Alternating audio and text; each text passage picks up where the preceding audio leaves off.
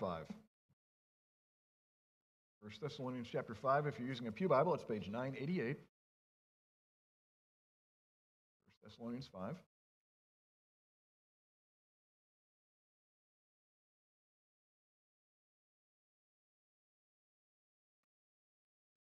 We've come to our final message on 1 Thessalonians 5:19, which if you visit here if you're visiting with us, I don't typically take 10 weeks on one particular verse. It's just due to the nature of our particular study right now that we spent 10 weeks reflecting on one verse. 1 Thessalonians 5:19. Go back to the previous slide if you would. And let's pray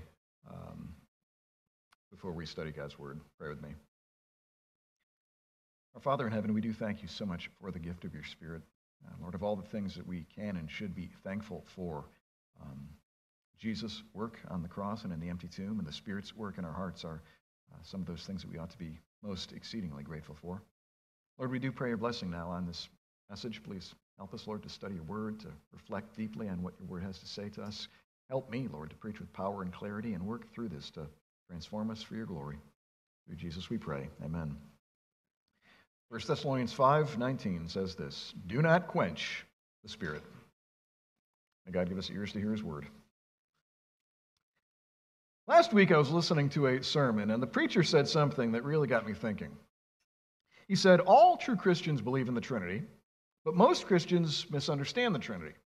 A lot of Christians imagine the Father as the angry God, the Son as the nice God, and the Spirit as the weird God. The more I reflected on that pastor's quote, the more I think he's right. A lot of Christians, they imagine God the Father as this angry judge with this great big long beard and angry eyebrows kind of on a mountaintop, and he can't wait to destroy humans. They imagine Jesus as this meek and mild shepherd, often wearing this long flowing robe and with perfectly combed blonde hair. And they imagine the Holy Spirit as basically the Force in Star Wars, who makes people do really bizarre things when he takes hold of them. Do you know any Christians who tend to imagine God that way? Is that the way you tend to imagine God? The Father is the angry one, the Son is the nice one, and the Spirit is the weird one. Well, remedying that wrong and unbiblical view of who God is a major part of my job as a pastor. And I hope that as you've attended church here year after year, your understanding of who God is more and more shaped by God's Word and not by your imagination. In this particular series, we've been studying the person and work of the Holy Spirit. For 10 weeks now, we've discussed who he is and what he does so that we can rightly relate to him and align our lives to his ministry. But as they say, all good things must come to an end, and we conclude this morning this long and hopefully edifying series on your relationship with the Holy Spirit. I'll tell you personally that I have found preparing and preaching these sermons incredibly helpful. This is one of the things I love about being a pastor. As I prepare Bible studies, prepare sermons, it actually feeds my own soul. I mean, what other job has such benefits? Let me tell you where we're going this morning. First, I've got 3 final points on the Holy Spirit that I want to get to you. You'll remember last week, to conclude this series, came up with a list of what are the last things I want everybody to understand. And I had six of those, so I divided it up into 2, and we did 3 last week and 3 this week. So that's where we're going first. But then second, we're going to finally get to the verse that inspired this entire series, 1 Thessalonians 5:19. Do not quench the Holy Spirit. What does that mean in context? And more importantly, how can we obey that? How can we avoid quenching the Holy Spirit? Lord willing, that's where we're going. And I'd ask you to pray for me for help while I preach that God would work in every heart. So first, 3 final vital truths about the Holy Spirit. And the first of these is this: realize that the gift of the Spirit is an expression of Jesus' love for you. I hope this is something that stays with you long after this series is over. Realize that the gift of the Spirit is an expression of Jesus' love for you. Now, has it ever crossed your mind that the Holy Spirit is an entirely undeserved gift that God was not required to give us? I mean, plants and animals don't engage with the Holy Spirit. It doesn't seem as if the holy angels enjoy the gift of the Holy Spirit. The saints in the Old Testament, while they certainly benefited from the Spirit's work and were regenerated, transformed by him, they were not indwelt by the Holy Spirit like we are today. We stand in a position of incredible privilege, and again, this was an entirely undeserved gift that God was not required to give us. That's one of the things that most overwhelms me about the grace of God. All the gifts that we appreciate, especially this Thanksgiving week, think about this. All the gifts that we appreciate that God gives us, he was not required to give any of them to us. It's not as if there's a God above God saying, give these folks these gifts. No, out of his pure generosity, he blesses us. And the Spirit's definitely in that category. Listen to what Jesus says in John 16:7. In John 16:7, Jesus says this, I tell you the truth, it is to your advantage that I go away. For if I do not go away, the Helper will not come to you. But if I go, I will send him to you. Now, this is something I want us to think about. And this is so wild, I almost had to think about it before I said it because I don't want to lead people astray. But this passage seems to be saying this. The Holy Spirit dwelling within you is actually better than Jesus walking beside you. Think about that. I don't think there's any other way to understand that verse that we just read. The Holy Spirit dwelling within you is actually better than Jesus walking beside you. And if that statement is just a totally foreign language to you, if it makes no sense at all, and if you've not experienced anything of the sort, make that right. Look into this and hopefully seek to experience this. Right? I think this is exactly what the Bible means. Many, many times people think, man, wouldn't it be great to have Jesus right here in front of us? We could walk with him, talk with him, see his miracles. And I agree, that would be pretty awesome to experience. But you think about it, that alone can't transform you the way that the Spirit working within you can. You can think of the Pharisees. They spent an awful lot of time observing Jesus, hearing his teaching, seeing his miracles, but that didn't change them at all. And in fact, they were just hardened in their sin and went on to murder Jesus. Now, to emphasize this reality that the gift of the Spirit is an expression of Jesus' love for you, I want to do something a little bit unusual. I'd like to read you a brief paraphrase of a book I've been reading in my devotions. In my devotions, I've been reading this book called The Heart of Christ by Thomas Goodwin. I actually finished it about 6:30 this morning. A remarkable book on Jesus' love, and he's got a beautiful section in it on the way in which the Spirit is a gift of Jesus' love. And I've paraphrased it into kind of modern terms. It was written back in the 1600s, so, it's not the kind of language we speak today. So for the next maybe 3 to 5 minutes, realize I'm paraphrasing stuff that comes from a pastor from a long, long time ago. But here we go. Let us consider together what Jesus did as soon as he had returned to heaven and sat down at God's right hand. He abundantly fulfilled all that he had promised in his final sermon to the apostles, recorded in John 14-16. He immediately poured out his Spirit on the disciples, and that richly, like the Apostle Paul says in Titus 3:5. And realize this Spirit is still active today. In our preaching, in your hearts, in the hearing and reading of God's Word, in prayer and worship, his Spirit is persuading you that Jesus loves you today. In fact, the Spirit is working in and through all of his ministries as a guarantee of Jesus' love for you. Every work of the Spirit in our hearts, it's proof that Jesus' heart today is toward us exactly what it was that we read about in the Gospels. For it's the Spirit who blesses our sermons, Bible readings, prayer, worship, and so forth. And that Spirit, he comes in Jesus' name and on Jesus' behalf, and he does everything by Jesus' commission. Think about it this way. Have you ever felt the Spirit move in your heart, say during a sermon, during a Bible reading, during prayer? Who was it who moved you? It was the Spirit who speaks in Jesus' name and on his behalf. When you pray, it's the Spirit who's moving you to pray. More than that, he's the one making intercession in our hearts while we pray. For many of us, when we eat the Lord's Supper, the Spirit shows us Jesus' face smiling upon us. Have you ever had that experience? I hope and pray that you do at least once in your life. And through that smiling face, we see Jesus' heart toward us. And we leave the Lord's Supper rejoicing that we've been with Jesus that day. That, too, is a work of the Spirit. You could think of the entire New Testament along these lines. The entire New Testament was written after Jesus' ascension to heaven. But the entire New Testament was inspired by God's Spirit. Therefore, look at the New Testament, and especially its promises, as a revelation, a revealing of Jesus' heart toward you. Who Jesus was toward tax collectors and sinners. Who he was toward the woman caught in adultery, or toward prostitutes. He is that today toward you who believe. And considering this can greatly strengthen our faith that Jesus loves us just the same. Well, that's the end of the thoughts of Thomas Goodwin. What all this means practically is this. Every time you experience the Spirit working in your heart, take that, as it were, as a love note from Jesus. Every time you experience the Spirit, say, convicting you of sin, leading you to repentance, illuminating your mind, helping you to understand and apply God's Word, moving you to pray for something, imagine it almost as if it's a text message from Jesus, saying, "You are my beloved Son. You are my beloved daughter. With you I am well pleased." And if you get that, I think this is part of how Romans 8:16 is fulfilled. The Spirit himself bears witness with our spirit that we are the children of God. Brothers and sisters, realize that the gift of the Spirit is an expression of Jesus' love for you. Quickly, a second vital truth about God's Spirit. Second, realize that walking in the Spirit is the secret to rejoicing in your sufferings. Realize that walking in the Spirit is the secret to rejoicing in your sufferings. Now, the Bible universally recognizes that our world is filled with pain and suffering. This is actually one of the more helpful things about biblical Christianity. It doesn't try and hide this, doesn't try and say that suffering is a mirage. It's up front and it says this world is a vale of tears, filled with disease and illness, betrayal and disappointment, sin and death, thorns and thistles, wars and rumors of war, and a million other expressions of suffering. This is a world where babies die, where loving mothers get cancer, where godly men are unjustly imprisoned, where deceptive con men oppress and take advantage of the innocent. Again, the Bible never seeks to deny any of that, but recognizes it as a harsh reality. But at the same time, the Bible also calls believers to some pretty crazy things when it comes to suffering.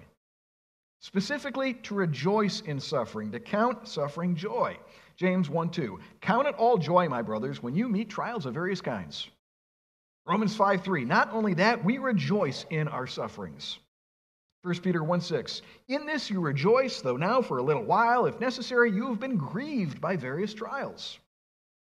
Now, you think about those two truths, that this world is filled with pain and suffering, and that we're to rejoice in our pain and suffering, and that can almost drive you insane.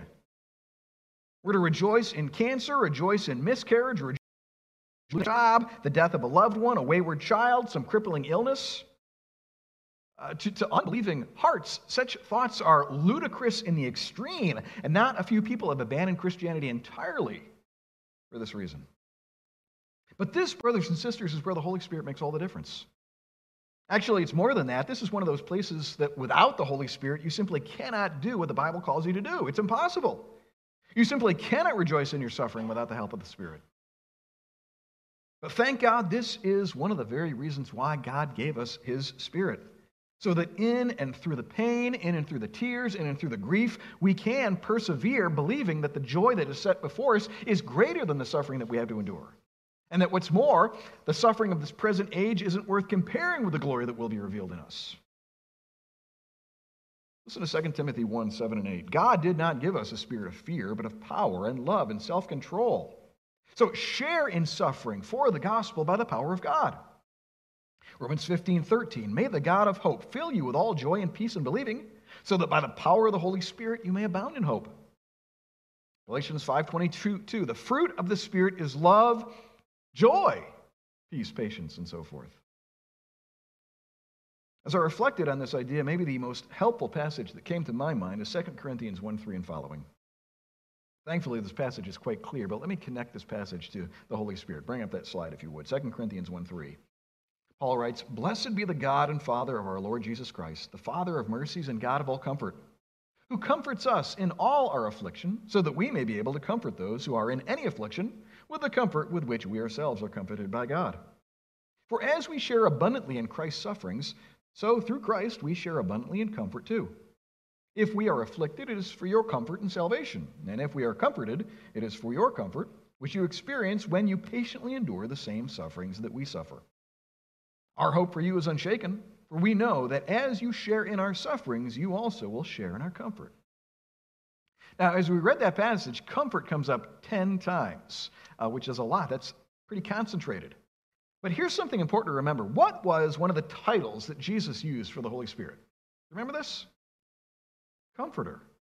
Comforter, John 14:16. I will ask the Father, and He will give you another comforter to be with you forever, even the Spirit of truth, whom the world cannot receive, because it neither sees Him nor knows Him. Now, putting these pieces together, this is what I think the Bible is teaching. Suffering is coming. Really painful suffering is coming.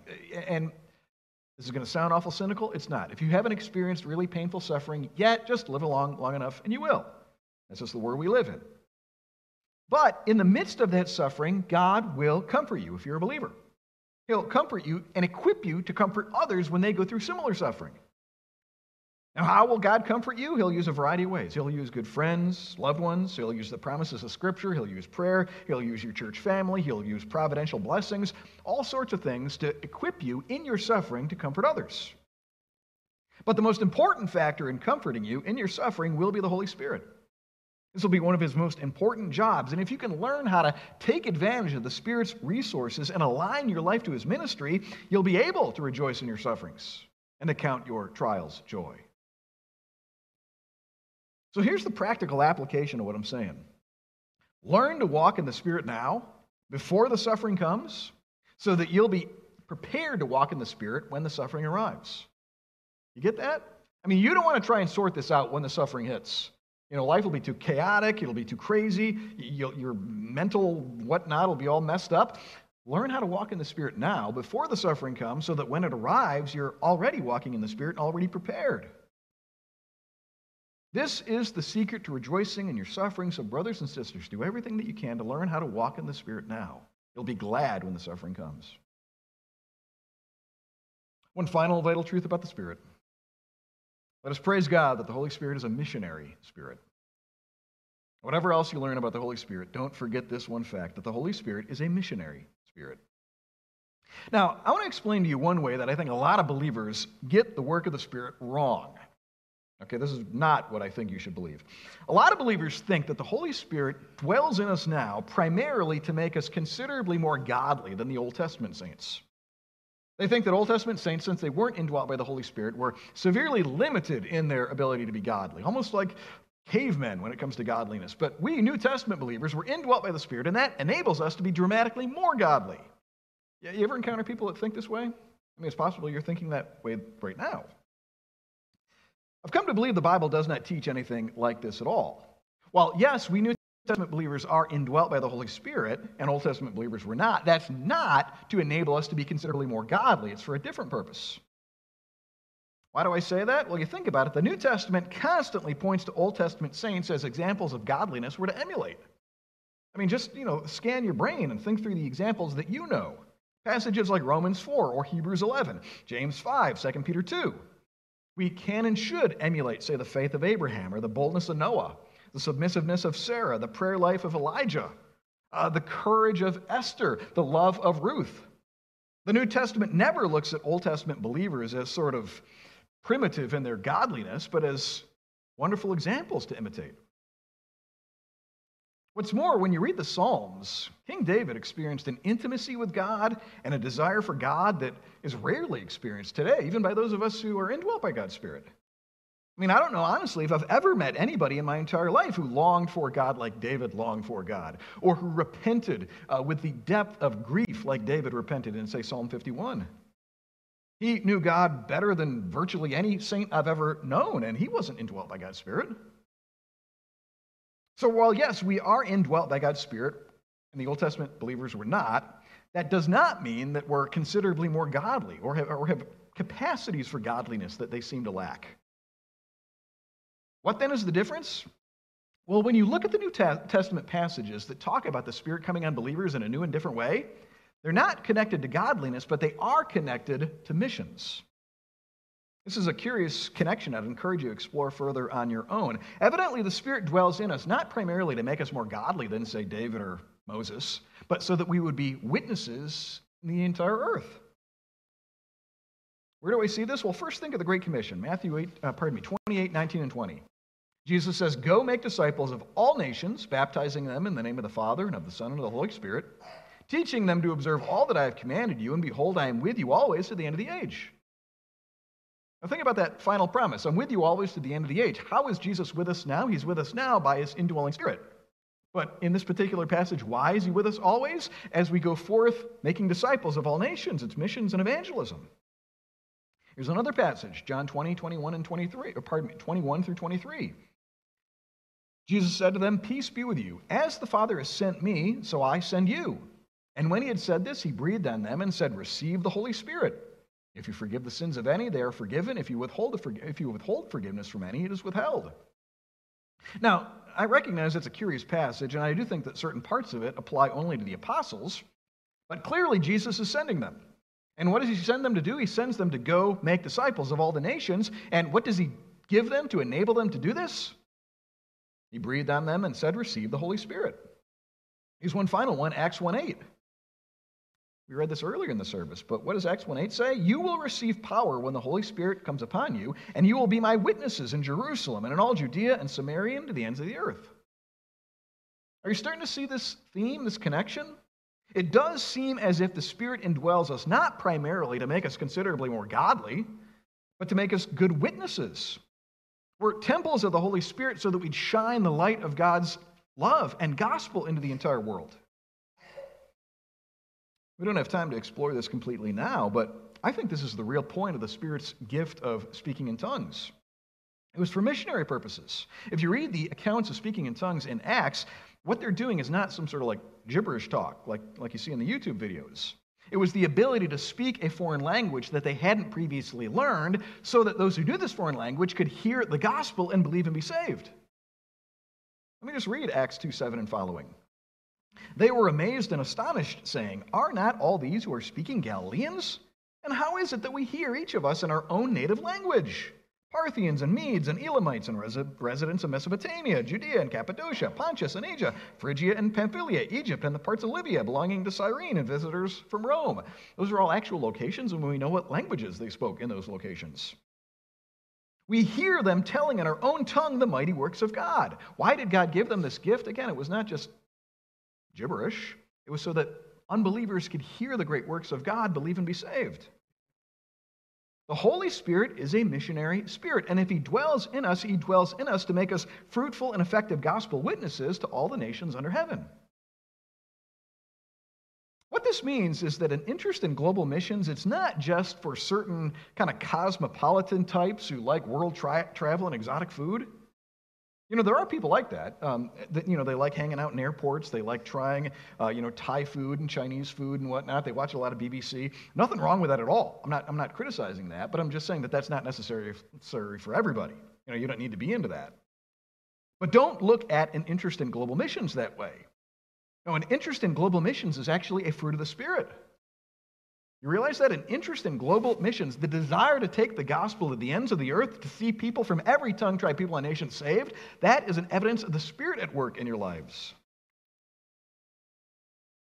Henry Martin, the missionary to Persia and Bible translator who died sadly young at 30, he said this: "The Spirit of Christ," call up that slide if you would, "the Spirit of Christ is the Spirit of missions. The nearer we get to him, the more intensely missionary we become."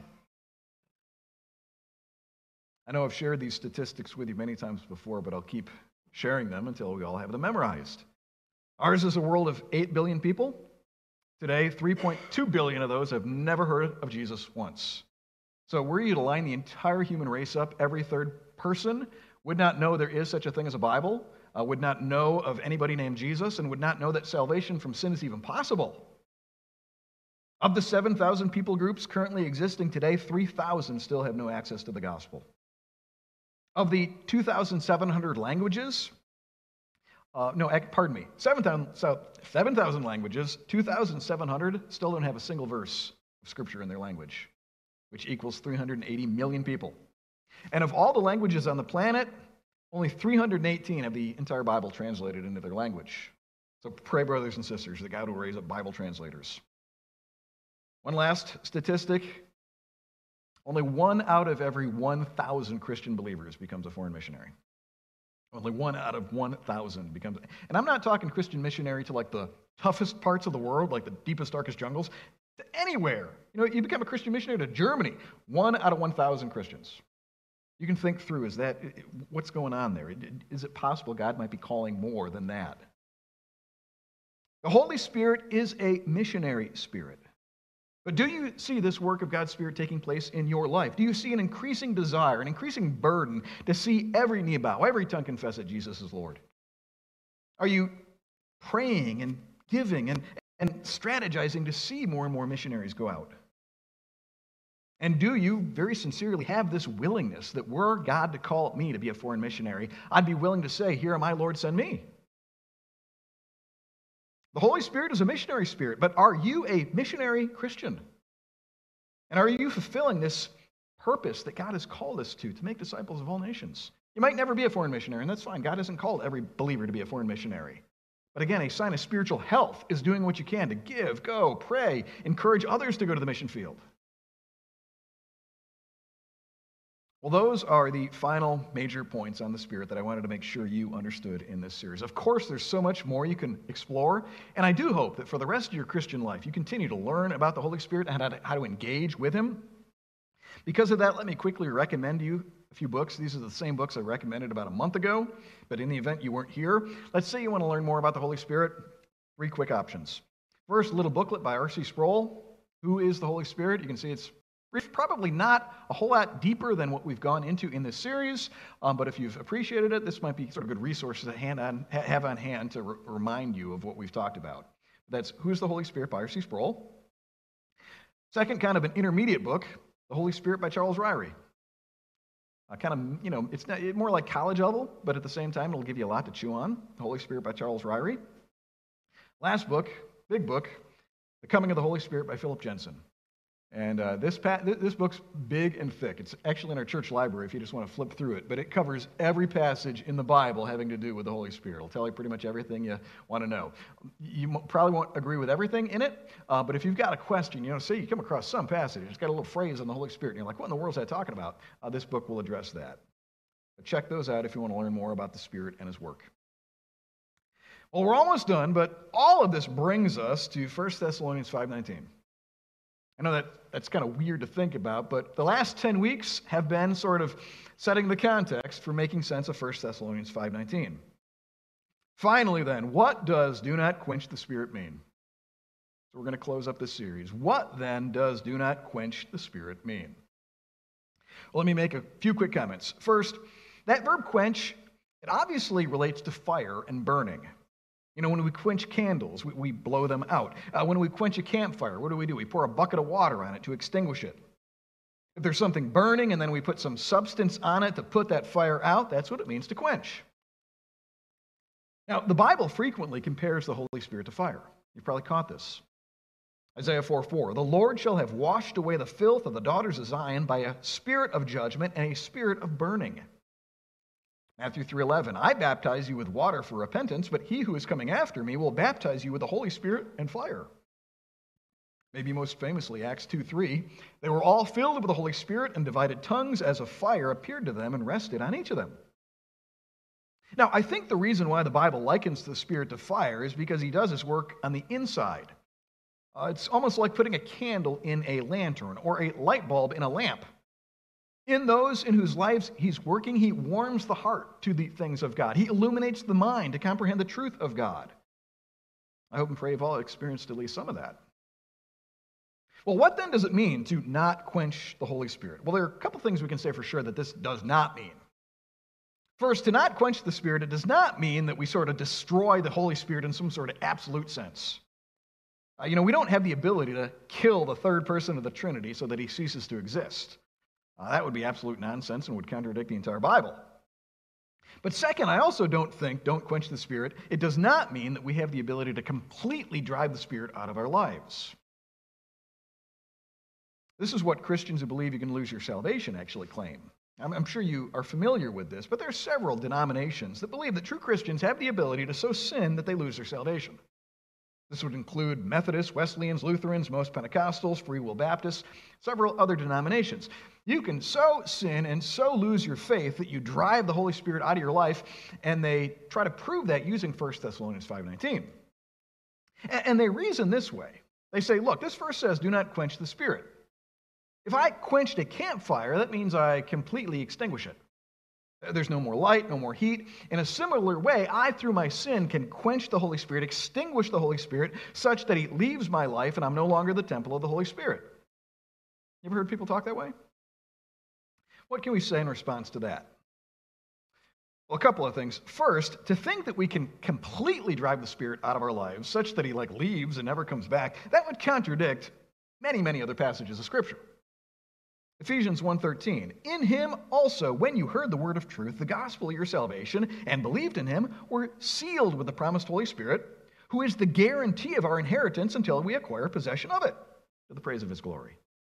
You could go back to that entire sermon we did on the sealing of the Holy Spirit, and how the way in which once we're sealed, there's no unsealing it, even with our best efforts.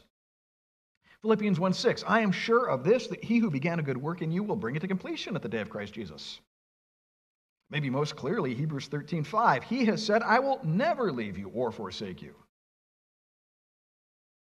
Additionally, realize the word translated quench here, it doesn't necessarily mean to extinguish to the point of non-existence, but it can mean simply to dampen, to partially quench, if that makes sense. You know, you can partially quench a campfire without thoroughly extinguishing it. I mean, you remember your Smokey Bear commercials, don't you? This is actually a place where consulting different Bible translations is helpful. Let me show you how different Bible translations translate this phrase, and notice how not all of them assume the idea of completely extinguishing something. Bring up that slide if you would. For example, the CSB says, don't stifle the Spirit. The CEB, don't suppress the Spirit. The ERV, don't stop the work of the Holy Spirit. The EXP, don't hold back the work of the Holy Spirit. Good News Translation, do not restrain the Holy Spirit. The ICB, do not stop the work of the Holy Spirit. Maybe my favorite one, this is the Phillips translation, never damp the fire of the Spirit. The New Life Version, don't try to stop the work of the Spirit. And the New Living Translation, don't stifle the Holy Spirit. You look at those, none of those convey the idea of extinguished to the point of non-existence. They simply mean to oppose the Spirit's work, to suppress the Spirit's work, you see? So what do I mean? What do I think it means to quench the Holy Spirit? Well, here's what I think it means. When the Spirit's convicting you of some sin, and it could be taking place right now. But if you ignore that conviction and go ahead and sin anyway, that's quenching the Spirit. When he's prompting you to pray for something, to pray for someone, but you ignore that prompting and just carry on with your business, that's quenching the Spirit. When you're sitting in a sermon and the power is just overwhelming, you feel like God himself is dealing with your soul, but then you go away and forget all about it, you live no differently, that's quenching the Spirit. Here's another way to oppose the Spirit's work in your life, and I hesitated to say this just so I don't destroy people with conviction, but I got to say it. Another way to quench the Spirit is by letting yourself be too tired to let him work in your life. Now, if you had a late night because, you had an infant that wouldn't let you sleep, that's one thing. Nothing wrong with that. God understands that. But others of us stayed up way too late watching ridiculous television, watching Saturday Night Live, maybe playing video games till 3 a.m, and because of that, you can't stay awake. Realize, I think that by doing that, you inadvertently oppose the work of the Spirit in your life. I can't think of one time where God's Spirit worked in my life in a powerful way, and I was dozing off at the same time. All of these and more are ways whereby we oppose, we suppress the Spirit's work in our lives. We pour water on that fire that he's lighted in our hearts. And here's the scariest thing. You do that enough, and eventually you become insensitive to his work in your life. We talked about this in our sermon on conviction. By repeatedly ignoring the Spirit's work, you cauterize your conscience. You create calluses on your soul, and that's an incredibly dangerous position to be in. You think about it, how easy is it to sin when you feel absolutely no conviction? How easy is it to sin when there are 0 pangs of guilt? It's incredibly easy. And I'm scared to say that we're sort of experiencing this on an entire nationwide level right now. Which is why all of us should be utterly terrified of quenching the Spirit and doing anything to oppose his work in our lives. A couple more quick thoughts here. As you all know, fire can be quenched not only by pouring water on it, but how? By cutting off its fuel supply, right? You remember this from elementary school? You can pour water on a fire, but you can also take away the fuel. And that too will put the fire out. So also, we can quench the Spirit by neglecting the means of grace.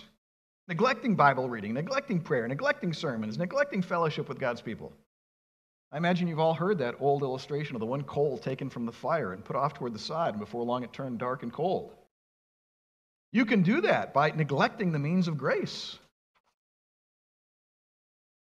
One more, and I know this is kind of scary, but we got to say it. I do think that there are ways that you can quench the Spirit's work in others' lives. When you say, encourage them and lead them into sin, or make fun of their commitment to godliness, or hinder their access to God's word, or discourage their prayers. In a way, you're sort of in a roundabout quenching the Spirit. And never forget Jesus' solemn warning in Matthew 18:6. Whoever causes one of these little ones who believe in me to sin, it would be better for him to have a great millstone fastened around his neck and to be drowned in the depths of the sea.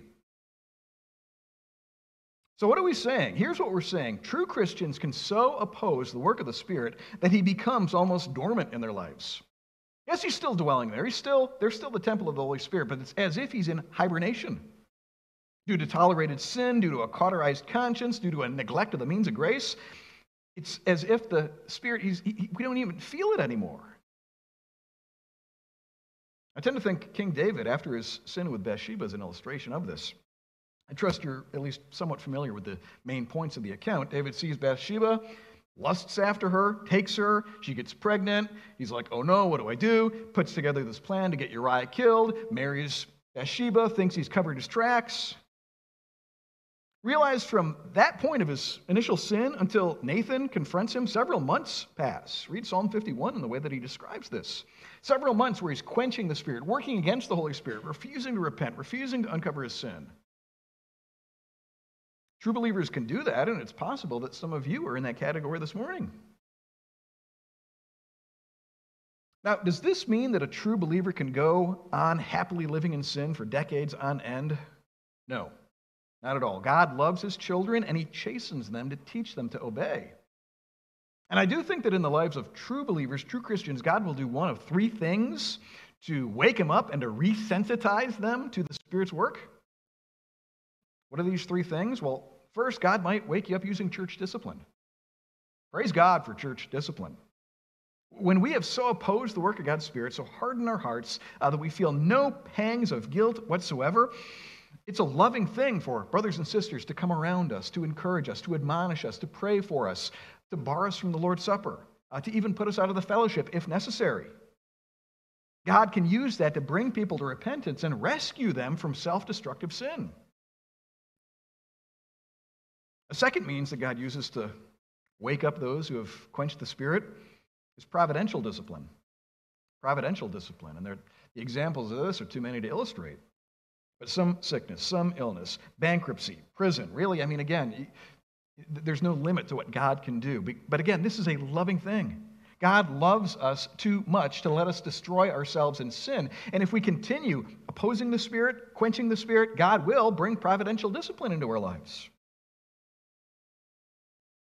I think the last approach that God takes with believers who continue to oppose the Spirit's work in their lives is to literally take their lives, like literally kill them. There are several instances of this in Scripture. Uzzah, Ananias, and Sapphira, especially the believers at Corinth who are horsing around at the Lord's Supper. Sometimes it is better, both for the person and for the glory of God, to take them prematurely to heaven. And real quick, I know that in the sovereignty of God there is no prematurely, but you all know what I'm trying to say. To take them prematurely to heaven, then to allow them to continue on in self-destructive sin and blasphemy. So no, God's not going to let you go on forever oppressing the Spirit. Now, in light of this, you might be wondering, I think I've quenched the Spirit in my life. What can I do?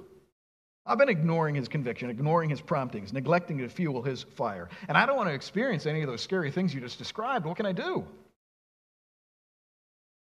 Well, I'm reminded of the church in Laodicea. When they had lost their first love, what did Jesus say?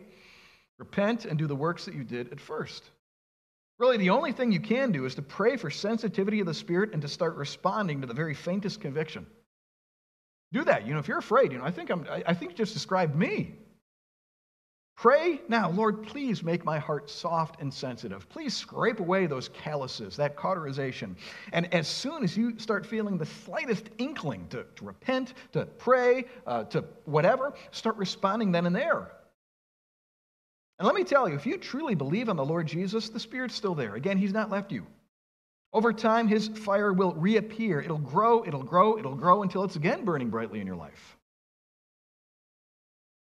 Brothers and sisters, let us pray for one another that we'd never quench the Spirit. Pray this for yourself. Pray this for your fellow church members. Pray this for me. Somebody start bringing this up on a regular basis during our prayer meetings. Pray that we'd never quench the Holy Spirit, but do everything that we can to remain sensitive to his work and to respond immediately. Now, in conclusion, we've said a lot about the Spirit over these last 10 weeks. The Spirit is a living, active person, a person with whom you, whoever you are, should seek to have a relationship.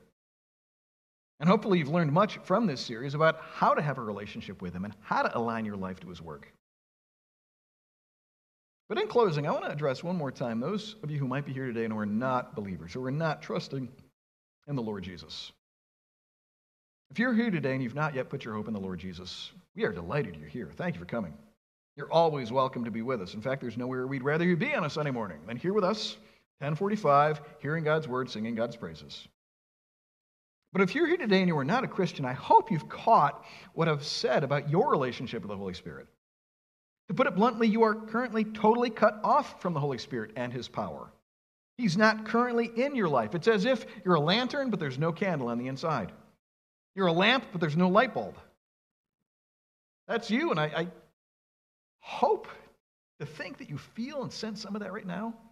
I mean, do you just sense there's no spiritual life going on in here? Yeah, there's a lot going on up here, but there's no spiritual. Can you sympathize with that? Listen to Jesus' invitation in John 7:37. We've come back to this passage time and time again, but listen to what Jesus says. Jesus stood up and cried out, "If anyone thirsts," you thirst for the Spirit, for His work in your life? "If anyone thirsts, let him come to me and drink. Whoever believes in me, as the Scripture has said, out of his heart will flow rivers of living water." Now this He said about the Spirit, whom those who believed in Him were to receive. Right now, Jesus is inviting you. He is calling you. Put your hope in Him. Trust in Him. Rely on Him. He'll forgive you of all of your sins. He'll reconcile you to Almighty God, and He'll give you His Holy Spirit, who will begin changing you from the inside out. The Bible tells us that you were made to know God.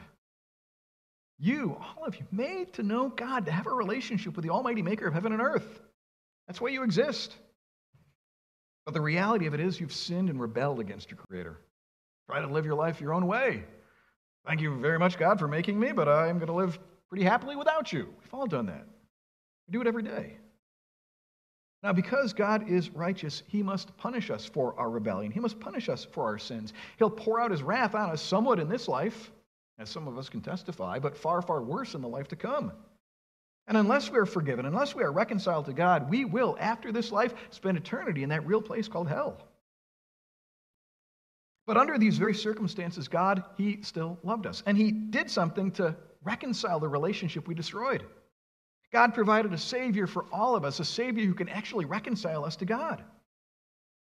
God the Father sent God the Son down to earth. God the Son was born as a little baby, given the name Jesus.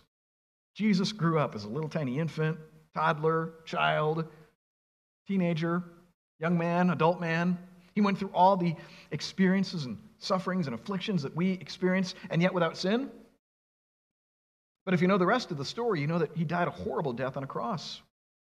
When He was in His mid-30s, He's unjustly arrested, unjustly tried, nailed hand and foot to a cross where He bleeds out and dies. But what the Bible tells us is that on that cross, Jesus was bearing the wrath of God in the place of sinners. This is how God can remain holy while forgiving those of us who rebel. By dying in our place, Jesus satisfies the demands of God's holiness so that God can then turn to those of us who believe and say, "You're forgiven. We're reconciled. You are my child." 3 days after His death, God the Father raised Jesus from the dead to demonstrate that what I'm telling you right now is true. And now, in response, He is calling all of us, every last one of us, turn from your sins, trust in the Lord Jesus, be saved. Turn from your sin, rely on Jesus' death, rely on His resurrection, be made right with God right now. This is why Jesus came to earth, to make us right with God. And until we embrace the Lord Jesus, again, we are totally cut off from the Holy Spirit and His power to change us. So come to Jesus now. Come to Jesus now. Turn from your rebellion. Stop marching to the tune of your own drummer. Rely on what Jesus has done. Trust entirely in Him and be made right with God right now. As always, if any of you would like to discuss any of this further, need clarification on anything that I've said, would like somebody to pray with you, pray for you, talk to me at the door. I'll be there to greet people on the way out. But one more time, trust in the Lord Jesus today, and today receive the gift of God's Spirit. Let's pray together. Oh God, it has been a joy to reflect on the gift of the Spirit. Lord, Again, it's overwhelming to think that you were under no obligation whatsoever to give us the gift of your Spirit. But because you are so generous, so kind, so gracious, you've given us not only forgiveness, not only the sure and certain hope of heaven, but right now the Spirit to renew us, to transform us, to preserve us, to bear fruit in our lives, to do 1,000 other glorious things. Thank you so much for the gift of your Spirit. We pray for the remainder of our Christian lives that we would continue to grow in our understanding of his work, that we'd continue to learn how to align our lives to him, that you'd help us to walk in the Spirit and not fulfill the lusts of the flesh. And we do pray that as this takes place, more and more your Son and you, Father, would receive the glory. Through Jesus we pray. Amen.